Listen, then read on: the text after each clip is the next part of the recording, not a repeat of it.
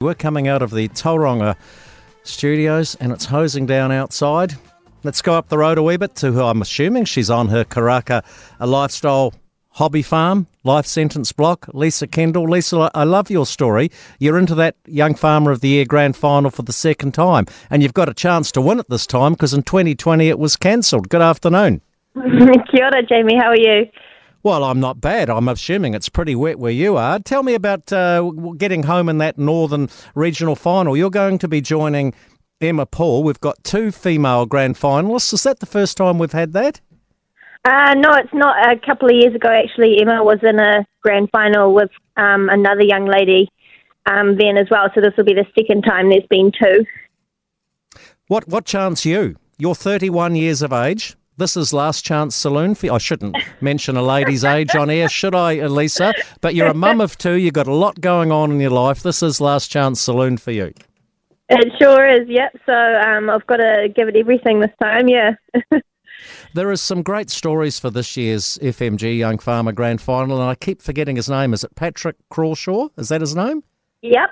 Yeah, out of East Coast, who basically, you know, almost got a helicopter out to go in and do his regional final. So there's so many good stories. We've got some very young and smart first-time finalists as well. So what happens to you, Lisa, for the next 2 to 3 months ahead of that, or 2 months ahead of that grand final in Timaru? Yeah, I mean, as you say, there's a lot of smart people in there and a lot of experience in amongst it as well. So it is definitely going to be challenging going up against all of them. Definitely you can't take anyone for granted or underestimate anyone because everyone's got different skill sets and totally different parts of the sector. As you know, the primary industries is a super wide and a wide sector. Like you've got horticulture, fisheries, livestock, everything else in between. So yeah, I guess I'm just going to try and take a broad approach to studying and preparing for it, but you never know what's going to come up at the actual event. So yeah. And you need to concentrate also on your weaknesses because you can't be an expert right across the board. What are you, without letting away any state secrets, what will you be concentrating on, Lisa?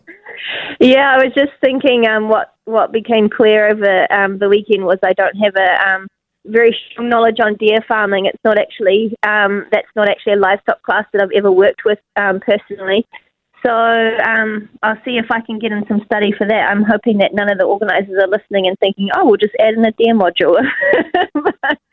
but yeah, I will try and brush up on my deer knowledge. And your strengths?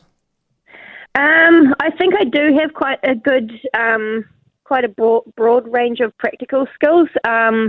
It's just that time management thing that really comes into play for me. I'm not always the best at kind of prioritising and getting things done in the right order under really significant time pressure. So that'll just be my focus.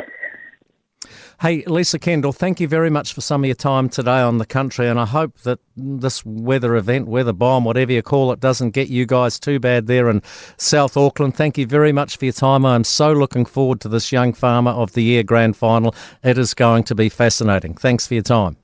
Thanks very much. See you later.